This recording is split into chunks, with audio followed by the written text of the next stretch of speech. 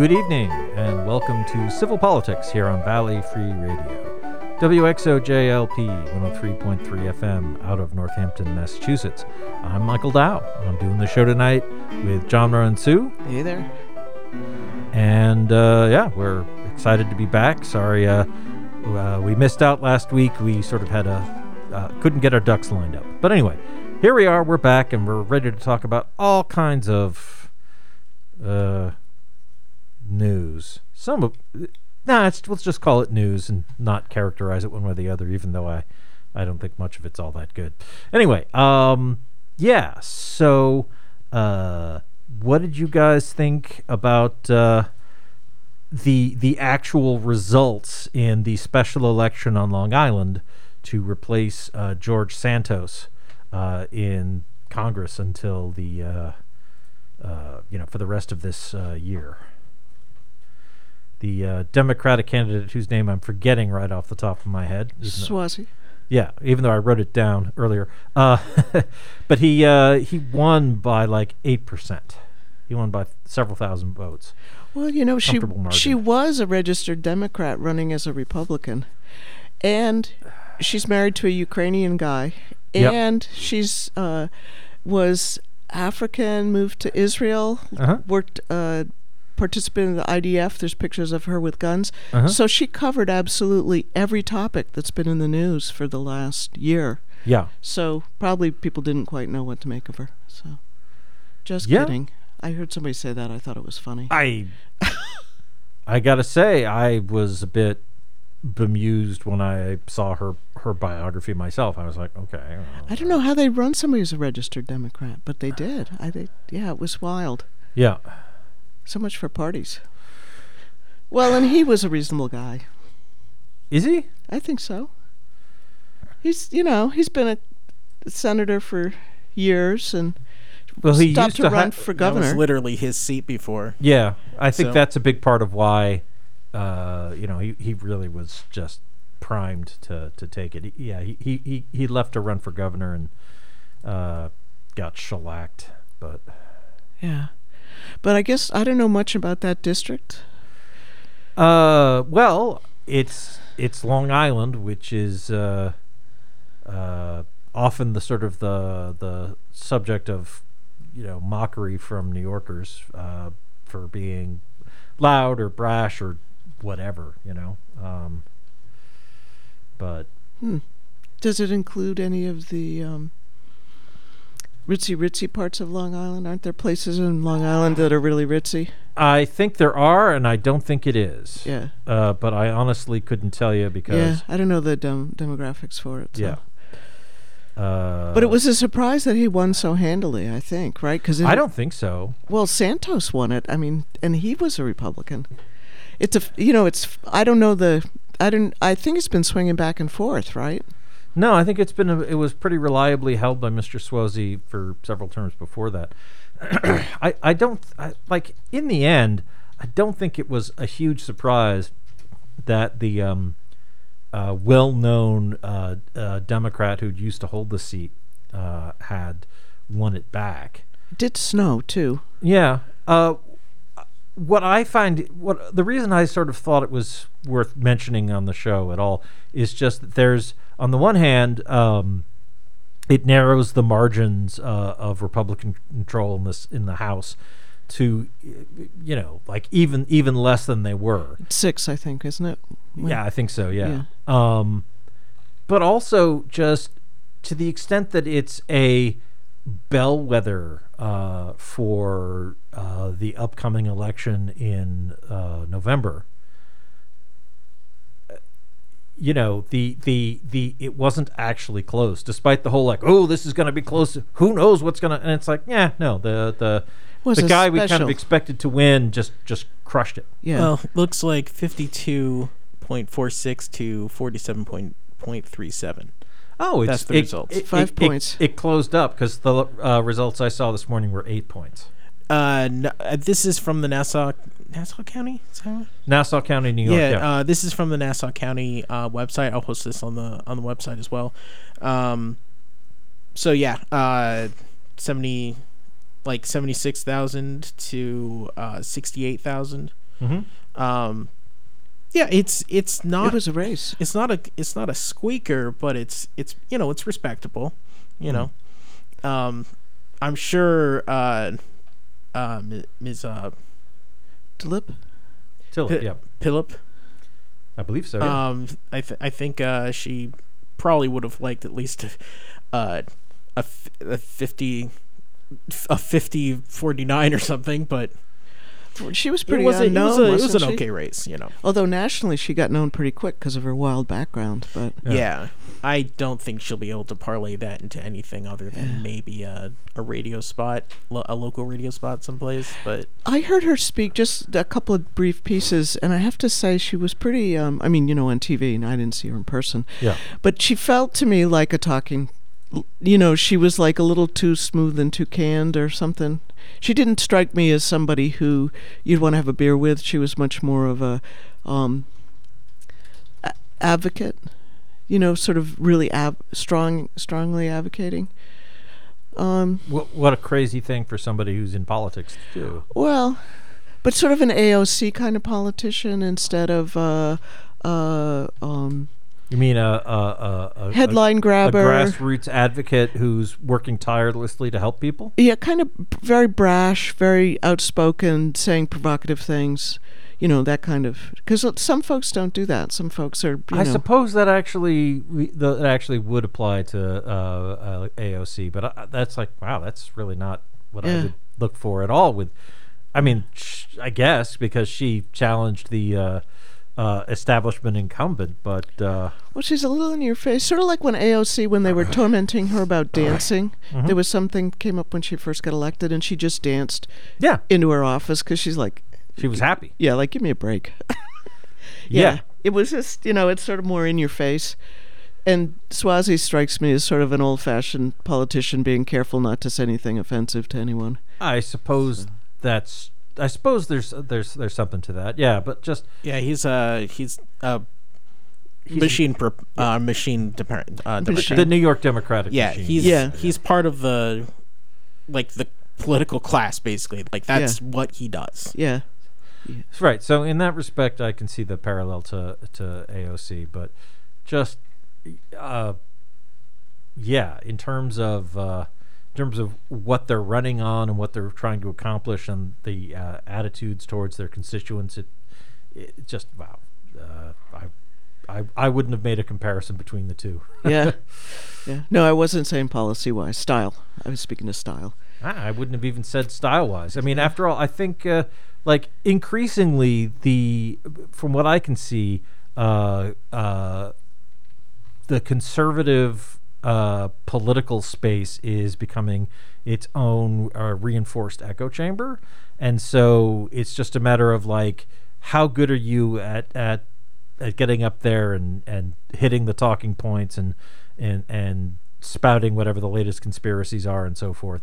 And it's basically trying out for a spot on some conservative media outlet, Tomorrow I'm going to a real Republican event right here in Florence, and it's just meet the folks that are running to be delegates to the convention. And I'll be interested to see if they act like folks on the national level or if they act like folks on the local level, which act very differently. Massachusetts is a little bit different state, so can you do me a favor? Sure. Like, big favor? I will try. If they are more of the, let's say, provocative. If they are specific kinds of people, can you ask them to define woke for me? Oh, sure. Yes. I always want to. There are different answers for everybody, and I'm always interested to hear what people's answers are. The minute somebody says it, I will be all over it like ducks on a June bug. Yeah, I'm not even being like, oh, define woke for me. You're wrong. I just want to hear curious. What they think. Yeah, what the. That's something that people find odd about me. I just want to pick someone's brain, especially someone I vehemently disagree with. like, why are you like this? Yeah. You know, how did this happen to you? Kind of thing. One of the fellows, his literature says he belongs to the Army of God, and this should be interesting. Oh, so goodness. I'll be if he says woke, I will. God has an army. I did not know that either. Okay, so like obviously that term isn't copyrighted, so sure, like that doesn't necessarily mean this, but there is, if I recall correctly, a neo-Nazi group up in like the wilds of up north of Vermont and New Hampshire called the Army of God. I guess I'll find out. Yeah, maybe so, shouldn't tell people where I live. Well, yeah, you get enough crap just for being part of the Republican Party, but yeah, don't piss off actual Nazis.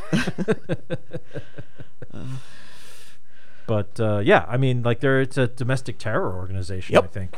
Oh, okay, I'm not wrong. Good to know. Well, I will ask. They're up in New Hampshire and Vermont, right? Good God. But good God. But I could imagine someone someone who's still. Was that Tutti Frutti? I think that was Tutti Frutti, right? Good God. Rudy, yeah. But the Salvation Army also, I think, at least from time to time. I think they said they're Army of God too. Yeah. Right. So it's like, actually that's true. I'm not trying to level any accusations against anybody, but I'm just like, that's because I do donate to the Salvation Army, so I have donated to the Army of God unwillingly. Right, but that's not the same thing as like I'm a member of the KKK or something. Yeah, interesting. The term Army of God is very prevalent, especially among religious people, like depending on the sect and depending on the interpretation, I'm sure like Quiverful people say that too. I know they do. Yeah.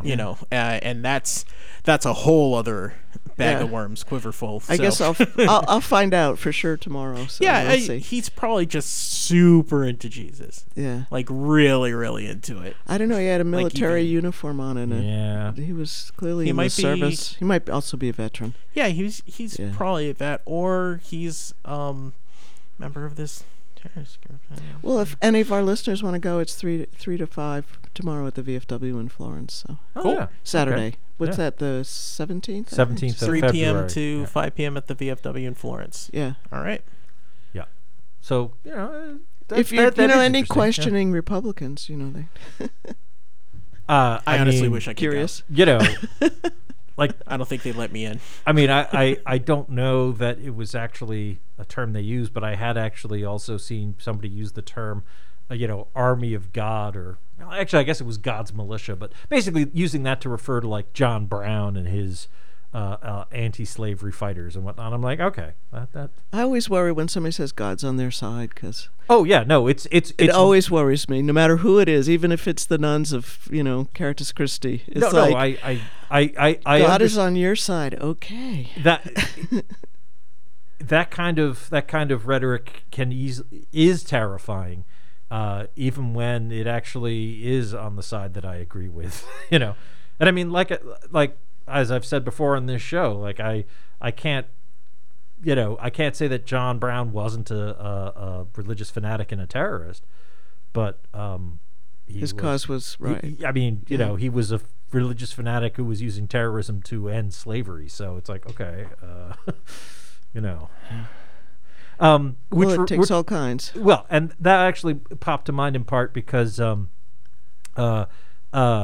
homework for our listeners after this, check out the latest episodes of the podcast Behind the Bastards by Robert Evans, because they're talking about Robert E. Lee and his Robert E. Lee is often sort of like seen as like, oh yes, the refined Southern gentleman, the reluctant warrior for the Confederacy and whatnot, and it's just no. Robert E. Lee was a horrible racist of his time who, owned slaves and subjected them to horrible brutality, and fought for the Confederacy. Like I haven't heard they haven't done the full biography. They haven't gone through the whole run of episodes they have about him yet. They've only done 2 of them, and I think there's going to be 3 or 4. But yeah, Robert E. Lee, historical piece of work. And I mentioned that because Robert E. Lee was actually the commander of the relief force that went to the armory at Harper's Ferry when John Brown and his men, attempted their raid and were trapped there. And it was Lee who commanded the forces that wound up defeating them. And and then Lee was the one who took Brown prisoner. So good times. Aside from vaulting back from the 1850s to the 2020s, we're gonna have to start marking this program educational, right? So. Somebody should learn something. But actually, one of the reasons why I'm sort of about Mr. Suozzi, who's the new Democratic congressman from New York, is he is comfortable going along with the rhetoric of the Republican Party and the framing of the Republican Party about immigration and, the crisis at the southern border. And it's like there are problems at the southern border right now because of lots of people are showing up trying to, claim asylum and so forth in this country, and we aren't properly allocating resources to deal with that and to help them. So you would agree there's a crisis now? I wouldn't call it a crisis. I mean, like the people who are in trouble and coming here desperate for help and relief, I suppose for them it's a crisis. But for this country, it's not a crisis because it's not we're not under threat. There's no particular danger posed by you don't agree with the mayor of New York that New York's being crushed by this? To the extent that the city of New York is having trouble dealing with Chicago too. There's a couple of cities that are I don't know about Chicago, Massachusetts. But from what I've been reading, to the extent to which the city of New York is having difficulty providing proper services and helping these refugees who have come to New York or been moved to New York, it's because the mayor of New York doesn't seem to be able to do a budget properly. Wow. He just they New York and Massachusetts has the same problem, which is there must shelter. So you have to provide shelter, which means you can't just look the other way or throw somebody on a bus. You have to give them shelter, and they're out of hotel rooms for them, right? That's kind of what the problem is. They're paying for hotel rooms. Okay, well, Massachusetts, we just changed our law so that we don't have to shelter if it gets to a certain level. Well, then I think we need to figure out how to make some changes. I'm putting you on the spot a little bit because maybe 2 or 3 months ago I said there was a crisis at the border, and you said what crisis? So I think it's good that we're both on the same page now, that there's way too many folks coming across the border. I don't see that that's not the issue and at that all. We're not. And it's not that there's too many people. It's that we aren't dealing with the amount of people coming across properly. It's not that, oh no, there's too many of them. It's like we should actually pay attention to this problem, the problems that these people have, and help them better. We are doing a crappy job of helping poor, desperate, scared refugees and that are just coming that aren't scared, or they say they are when they get asylum or they get their hearing, but they're coming from all over the world right now because of a million things, including and plenty of them change. Are coming here just because they want to work hard and contribute to the U.S. economy and make a better life for themselves, which is of enormous benefit to the United States. And we probably both agree with Ronald Reagan, who said that is the strength of this country. And the renewal is the immigration. It is a strength of this country, yes. And to describe it as an invasion and the racializing of it, just like, oh, these people, these foreigners. It's like the United States of America as a country wasn't founded explicitly as, we're not France. This isn't the nation of the French. Or Germany, the nation of the Germans. Like, America, like the people who live here, the citizens, sure, they're Americans, but they don't have to come from one particular ethnic group. Like, point of being an American is anybody can be an American. It's fine. You know, you don't have to speak English. You don't have to be white. You don't have to, well, be pretty much anything, you know? Like, are you a human being who believes in life, liberty, and the pursuit of happiness, who wants to live a happy, prosperous life in community with others? You do? Okay, great. You can be an American. That's it. Very simple. And to talk about like how, oh yes, you know, these Guatemalans are coming up or whatever, it, you know, they're all gonna be gangsters and whatnot. I'm like, you're just, this is just more of the racist scaremongering that's been going back to the 19th century, you know, the know-nothing parties. And, you know, the first immigration bill was basically oh my God, we don't want too many Chinese people coming in, so we've got to pass laws to keep the Chinese people out. It's all racism. It's all the same sort of root that goes back to why we enslaved people and killed the indigenous inhabitants. It's just awful. Or not all of us did that, but my ancestors did, so, you know. Well, I think it's a lot of people, and it's a lot more than we can manage. It's thousands and thousands of people, but we're a nation of over 300 million people with lots of room. 350, I think. 330, I think. And lots of land. We've got lots of resources, lots of wealth. We can handle it. And it's going to make us richer, so that's good. But you agree we're not handling it well? Yeah, we're not handling it well because of, you know, Republican racist shenanigans. There is a crisis at the border. Yeah? That's what I was looking for. There is a crisis at the border. The problem is that most people don't refer to the crisis in the correct way. Okay. I was just looking up in 2022, 2.2 million illegal border crossings. Okay. That is, how many people in the U.S.? Like about 320 million, I think. Oh, no, 2 million versus 320. Okay. But what the crisis is all of these people that need our help, that we have the resources to help them. We do. We just choose not to do that. We're buying bullets instead. Exactly. Yep. And we're sending weapons to different countries and things like that instead of these people are coming thousands of miles because it is not safe where they live, where they would like to stay. Honestly, why would anybody just pick up and move thousands of miles? The Russians and the Chinese, I know why. Yeah, why would they do that if it wasn't safe for them to be there? If they enjoyed being there. Look at Navalny. Alexei Navalny, who just died in a Russian prison. Yeah. I mean, a lot of the Russians have actually, anybody that was helping him over the years they're all in exile because they're terrified because Putin will kill them. Yeah, I guess that's...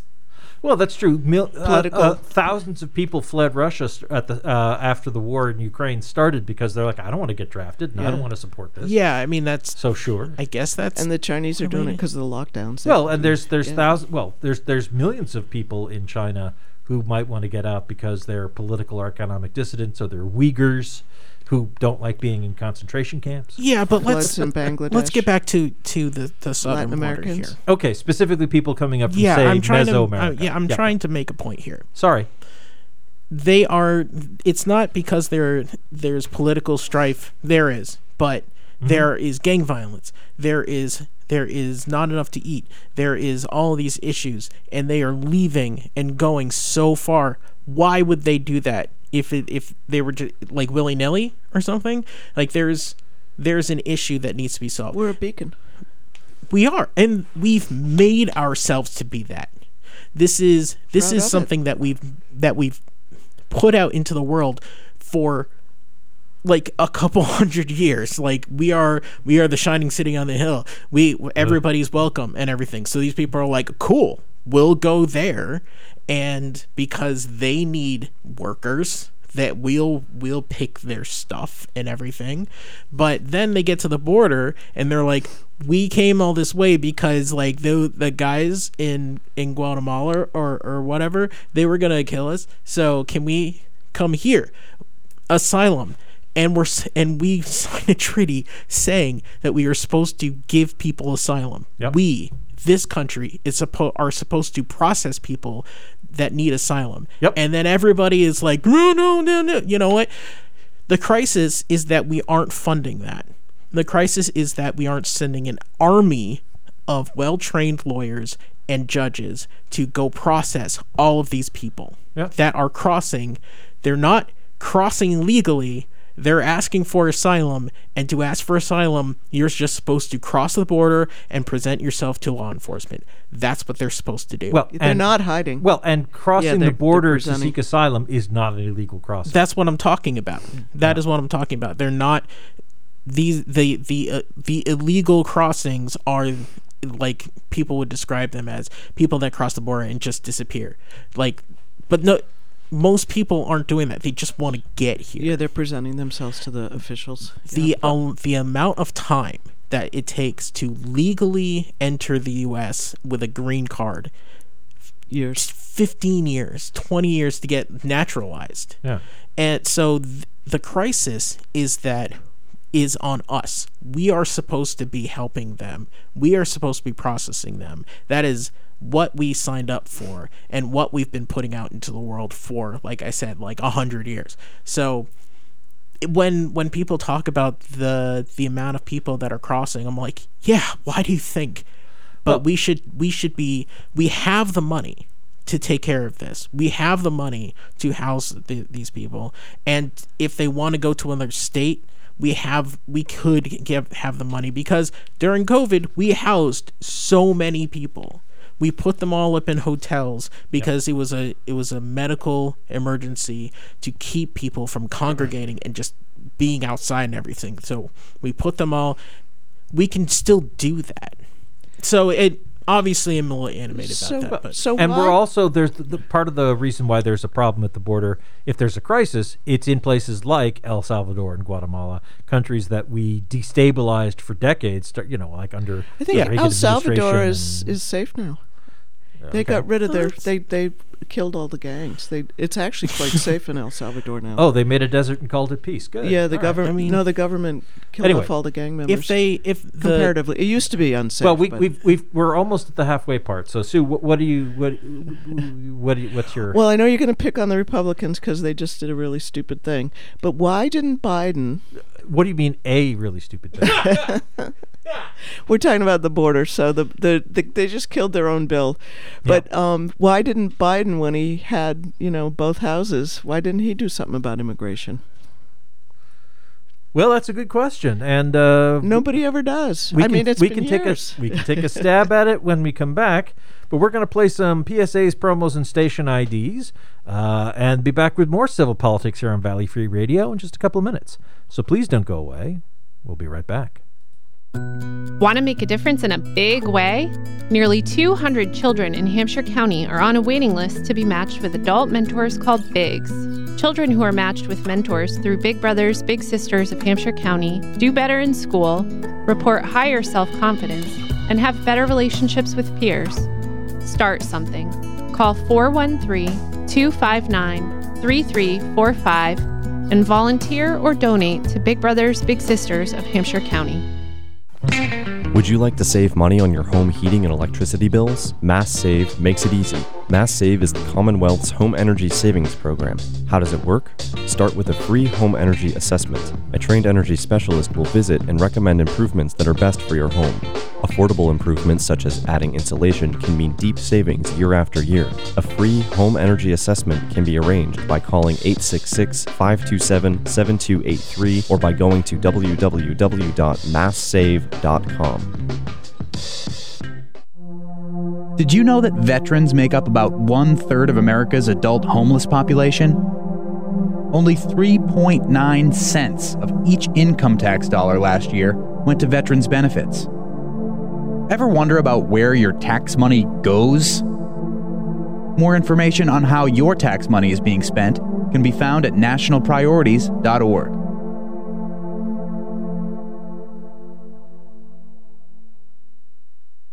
There are everyday actions to help prevent the spread of respiratory diseases.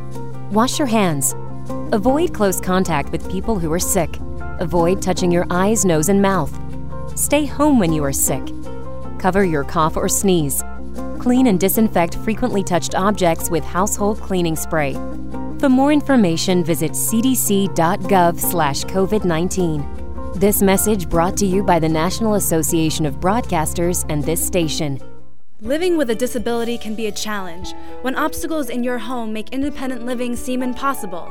Luckily, there's the Massachusetts Home Modification Program, which offers loans up to $30,000 with manageable repayment plans, making it possible for you to modify your home so you can live independently. Because living at home shouldn't be a challenge. Call the Massachusetts Rehabilitation Commission at 617-204-3739 or visit us online at mass.gov/MRC to learn more. The Amherst Boys and Girls Club, your place to laugh, learn, and grow. If you are between grades 1 through 12 and want a place to meet up, relax, play games, and even get some extra help with school, check out the Amherst Boys and Girls Club. The most important thing you'll do is learn about yourself and the kind of person you're capable of being. The Amherst Boys and Girls Club, your place, your future. AmherstBGC.org. The Amherst Boys and Girls Club is not affiliated with the National Boys and Girls Club of America. It's an independent entity that exists because of the support of the community near and far. Do you love fishing, swimming, or boating, but hate the trash you find? Do you want to help protect clean water and wildlife? Whether you live near the Deerfield River, Millers, Westfield, Chicopee, or Connecticut, your local river needs you. Join the Connecticut River Conservancy and help us protect our rivers. Our rivers belong to all of us, and each of us has a responsibility. Together we can make a difference. Learn more about what you can do at ctriver.org. Using WIC is easier than ever. Now you can use the WIC card instead of checks for your food purchases. WIC is a free nutrition program that helps working families stretch their food budget and make healthy choices. WIC helps families learn to shop for nutritious foods and offers resources like online nutrition education and an app to make shopping easier. Visit us online at mass.gov/WIC to find out if you qualify. This message is brought to you by the Massachusetts Department of Public Health's WIC Nutrition Program. The Northampton Community Music Center provides quality, accessible music education to more than 1,000 members of the greater Northampton community. Hi, this is Jason Trotta, Executive Director of the Northampton Community Music Center. Our scholarship fund helps those with limited means access affordable music instruction and has never turned away a qualifying applicant in its 33 years of existence. To find out how you can help, please visit our website at ncmc.net. What did they just say? If you often find yourself asking that, you may benefit from the new audio-enhancing technology available at the Forbes Library in Northampton. Designed to work with or without a hearing aid, the new and improved audio-visual systems in our meeting rooms, along with countertop loop systems at our service desks, are some of the new technology the library now has. With federal funds provided by the Institute of Museum and Library Services and administered by the Massachusetts Board of Library Commissioners. You'll now find hearing the librarian and guest lecturers a whole lot easier. Call 413-587-1017 or email info@forbeslibrary.org to find out more. And we are back with Civil Politics here on Valley Free Radio, WXOJLP 103.3 FM out of Northampton, Massachusetts. I'm huge narcissist Michael Dow. I'm with my long-suffering friends Sue Timberlake and John Roberts. And I'm not suffering that much. Oh, good. Developed a thick hide. I am. Oh, okay. See, that's the advantage of being a Republican, John. Are you that whole elephant skin? You know, like Sue is just toughened. And I never forget a grievance. Right, exactly. I mean, there's like the whatever. It's just that's how it is now. Kind of just 2020's just resignation. Yeah, that's true. Overweight, bloviating white guy who's full of himself. I mean, like I'm just not even the worst example of that. You didn't need to go into the weight thing, man.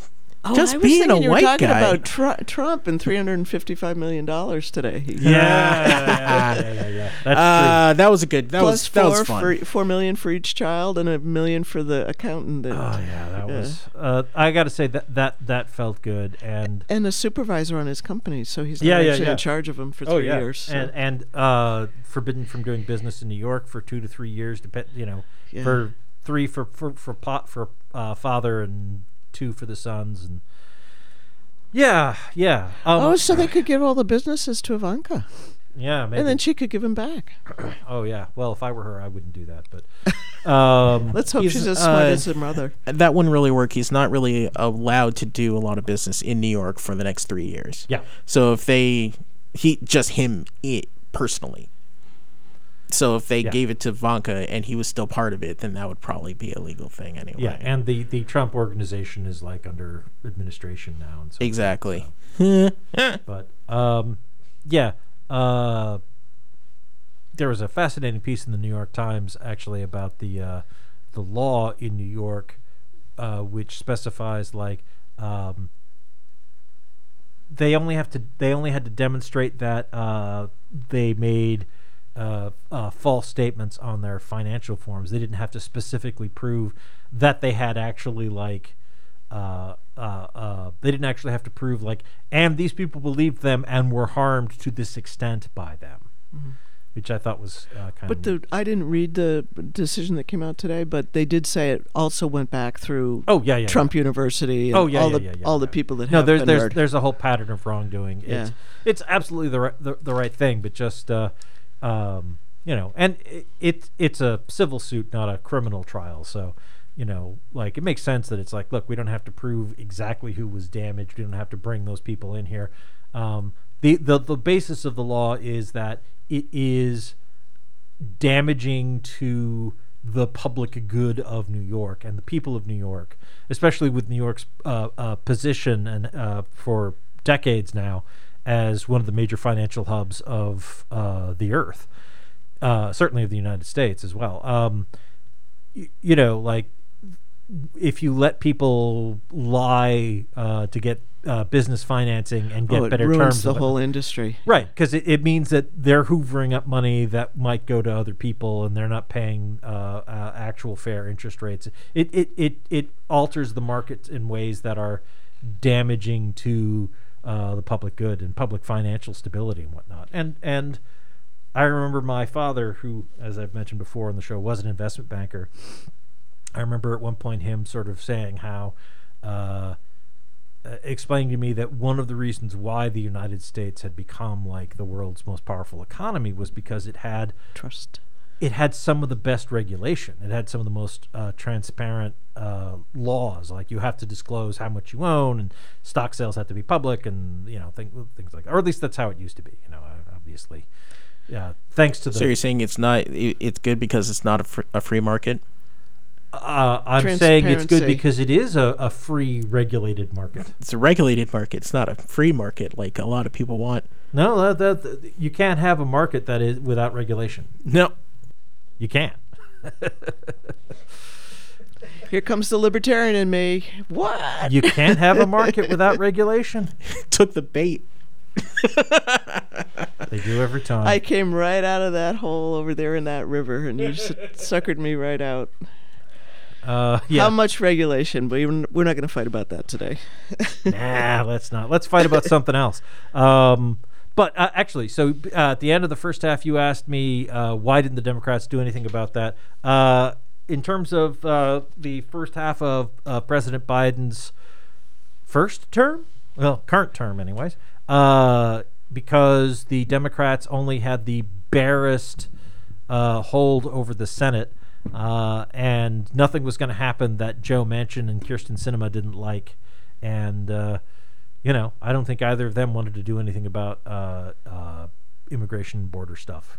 Certainly didn't want to do any of the things that would actually help. People used to say it was the Chamber of Commerce that didn't want to do anything about immigration. Well, I think the national chambers. I think there's some truth to that because one of the changes that I would want to make, not that I'm a huge expert on this, but broadly speaking, one of the changes I would want to make is like, look, it's, let's not make it hugely difficult for people to come into the country and work if they want. Make it fairly easy for people to get work visas, work permits. Hi, show up. Yeah, you want to, you're just looking for something better and you want to like get a job doing whatever. Then make it easy for them to work openly and not under the table, and But when that happens, things like minimum wage laws start to apply, and you have to pay people more. And when you have this shadowy, group of illegals who aren't able to work openly, and slaves, migrants, wage slaves. Sure, but they're not chattel slaves. So, I mean, it's like it's not slavery exactly, but it's the same kind of underpinning economic logic that underpinned the apartheid regime in South Africa. Actually, apartheid was frickin' evil because it basically, like, the idea is it created sort of migrant laborers, but the migrant laborers are local people who live right here anyways. Yeah, and you just don't let them travel at certain times of the day. So all of Did I ever tell you I had relatives in South Africa? I don't know who they were, but my family mentioned them. Did. Yeah, I don't know who they were. Huh. It was always the rumor. Oof. Well, that's we have Indian and people in South Africa. I don't know if that's a. I guess I'm all American, right? I'm a mutt. Participating in apartheid, oppression and misery all over the world. Well, I assume so. Yeah. Well, it's our national pastime. But I think that's why a lot of businesses don't like that. It's the same kind of logic why we haven't updated the minimum wage since the 20th century. On a federal level. Yeah. Because why pay people anything like a living wage if you can get away with not? Like, all the problems that it creates, let them be somebody else's problem. The minimum wage was last went up in like 2005 for the feds. Yeah. Oh, really? Yeah. Was it $8? Thank you for correcting me. No, it's $7.25. It's $7.25. Yeah. I thought it was $7.25 back in the 90s, but no, it wasn't. I remember when it came down, I was working at like Target, and everybody was like, "Yeah, raise!" We all got a raise. It was like 2005 or so. Okay. Maybe 2000, not 2009. Yeah, early 2000s. Yeah, so 21st century. It was before the Obama administration. Yes. And so the other thing is Teddy Kennedy, actually. Like, he was one of his last the good senator, bad date. Yeah. Oh, Jesus Christ, Mike. Look, I oh my God. Yeah. I'm sorry, I'm laughing. I blame Dennis Leary. I take no responsibility for the words that come out of my mouth. Bring him up. I didn't bring him up. You did. I said we. He did a nice thing. He did a good thing. Good God. Yes. So the last and his time work was probably what was responsible for Obamacare. It was his aides and his folks, because they've been trying to pass that for a zillion years. So it was all ready to go. And it might have been even better if he'd lived a bit longer. Yes. Yeah. So he would have fought harder. So 2009 to 2011 was the last time. Before that, I think the Democrats had like just total control over Congress and the presidency, and they actually got a bunch of stuff done. I mean, there's certainly reasons to. 2009. That's the minimum wage update? That's when it went up, 2009 to $7.25. Oh, okay. Well, I guess that would probably be something that happened under unified Democratic control, that they bumped the minimum wage. Huh. Gee. All right. Could be. I was wrong about when it happened, but that kind of actually... And Biden just raised Social Security twice. Right. And, we also got like the Lilly Ledbetter Fair Pay Act and so forth. That was Clinton, wasn't it? No. That was President Obama signed that. Oh, what did Clinton? Clinton did something his first week. I can't remember what it was. Yeah, well, whatever. Something very symbolic, also. No, but this wasn't symbolic. This was an actual law. This wasn't. No, I meant that it was something that had lots of. So never mind. So political oomph. Yeah, the Democrats absolutely could have done something about immigration and naturalization. They chose not to. Citizenship. Well, they focused on healthcare, which is, I don't think, like if you have to like pick which major issue you want to address and you pick healthcare, I don't think that's necessarily a terrible choice.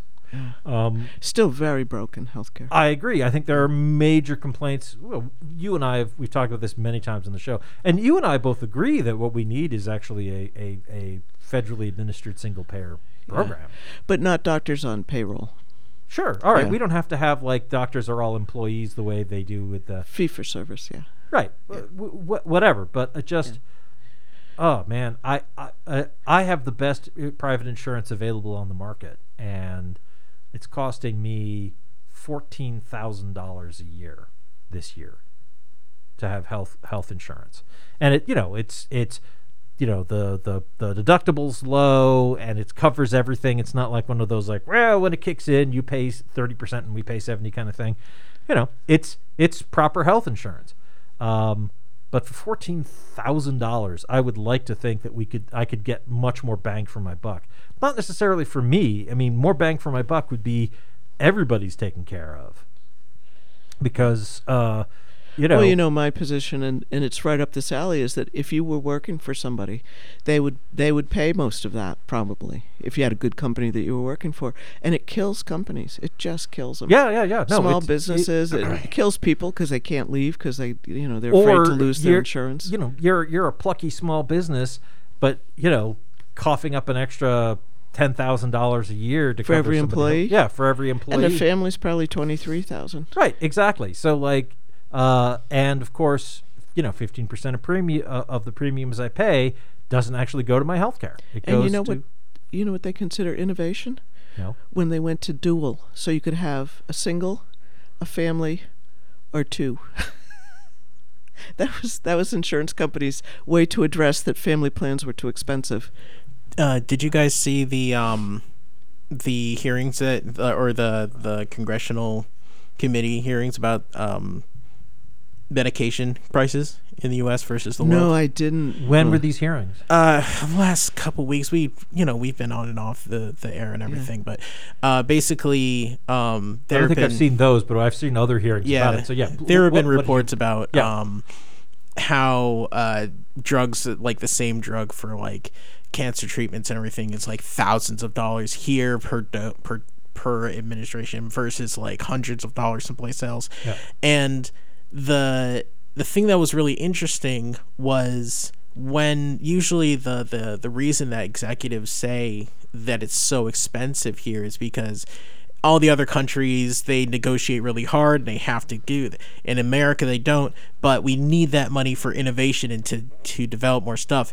And then I'll look it up, but it's like all the money goes to pay and marketing and stuff.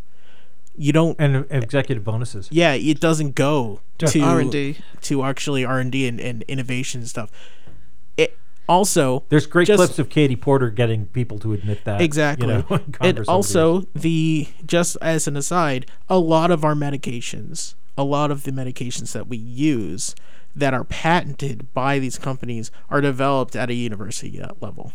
Or with grants from the National Institutes of Health. Exactly. And most of them are made in China. Have you looked at any pharmaceuticals you get lately? It's in India. They're not even made here. So like the margin is, it's very interesting. They're pennies.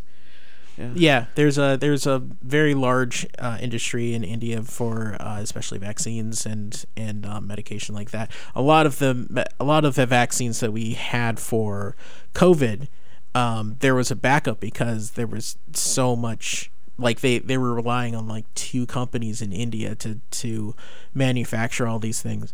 So, medication in the U.S. is insanely high. The medication that I have to take to survive, because of my condition, a month would be $450 for that amount if I didn't have insurance, and that was 10 years ago.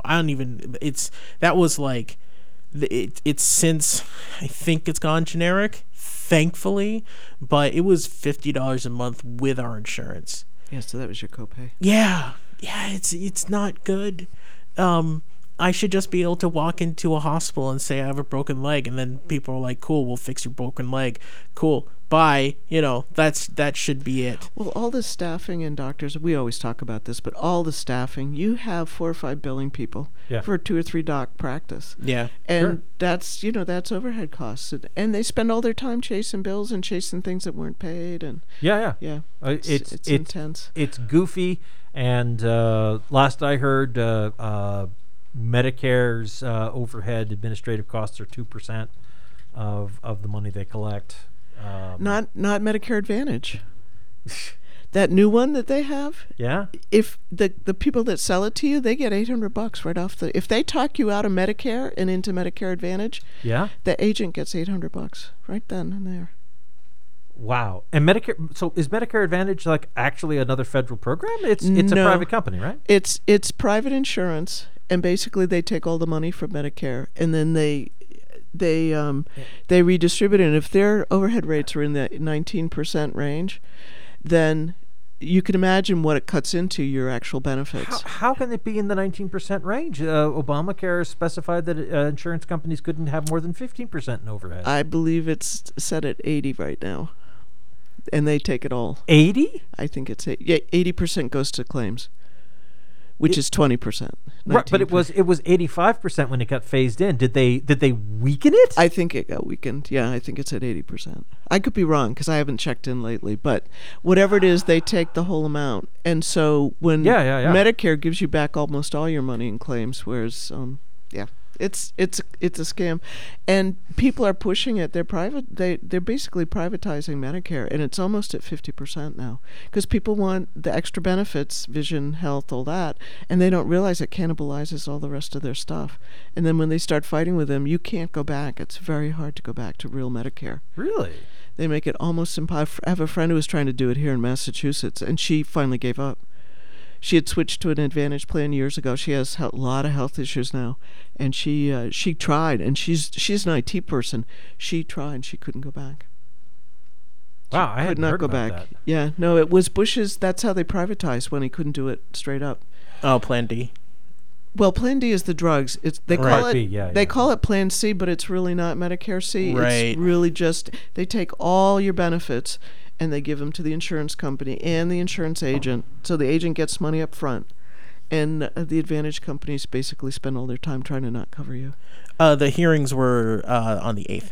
Thank you. 8th, February 8th. I'll post a link about it. Yeah, I'd love to see that. See, this is why I just really the Republican Party is the worst. Because I mean, it's like, hey, let's pass a law which takes. Biden thinks it's great. He'll talk about Advantage. People really because people like it and they don't want to admit that it's a scam. Well, it's not a scam. It's a theft. It's a bit of a theft of your Medicare coverage. That's a scam. That's fraud. That's people. Well, being built. Insurance is legal organized crime, right? I suppose that's a way of putting it, but. We didn't talk about SCOTUS and Colorado and Fonnie Willis. We're gonna have to have another show next week. Yeah. We're gonna do something. What? More than a show in a month? What are you talking about? Let's calm down. Too much is happening. Let's calm down. All right. Yes. Let's calm down. Indeed. So if people are listening, do not sign up for Medicare Advantage, no matter what they promise you. It's like enrolling in the military.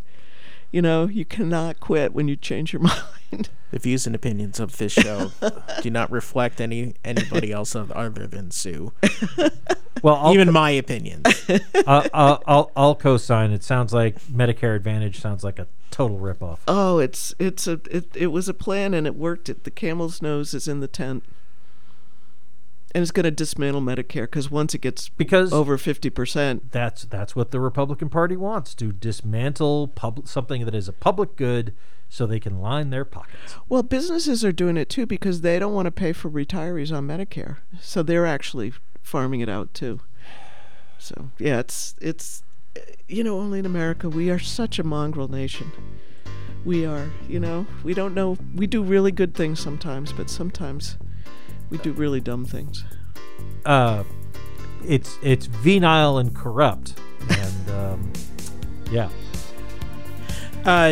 We have the music playing, but I just want to tell everybody that registering to vote in Massachusetts, please, if you're seeing anything in the mail for Mail by Vote, check that out. Go to the website that's in the bottom of all of our show notes to register the vote. I think the last day is the 27th of this month. I think that's right. Yeah. For the I just filled out my card today. It's the 27th to make sure that you can vote in the primary. And we were discussing none of the above is an option on the primary ballot. So for the Democratic ballot, anyways, yeah. Yeah, that's an option. I'm if just you saying want to that's send an a option. signal to President Biden that you don't like supporting genocide, then that's maybe a way to do it. But anyway, we do be have sure to vote no matter what you're doing. Yeah. It's really down important. ballots. Yep, everything. It's important. Yeah. So, we've got to wrap this up here. So, coming up next, we've got a bit of a music mix, followed by Subculture, then Table of Contents at 10, and OK Asia at midnight. We've got a repeat broadcast of this show Monday afternoon at 4, and the podcast of this show will be available sometime over the weekend. So please do listen to us in every way you can, as often as you can, because I like the feeling that somebody's paying attention. Somebody out there is listening. Oh, I'm sorry, John. What did Trump say? I want to be loved right in the middle of one of his screeds. It was weird. They said it must have been it's one of the Freudian slip. I was going to say, now that is a genuine sentiment. Because, I want to be loved too. Anyway, that's going to do it for Civil Politics tonight here on Valley Free Radio. Thanks for listening, and I hope you'll join us again next week. Good night. Civil Politics is a member of the Planetside Podcast Network. To learn more, go to planetsidepodcasts.com.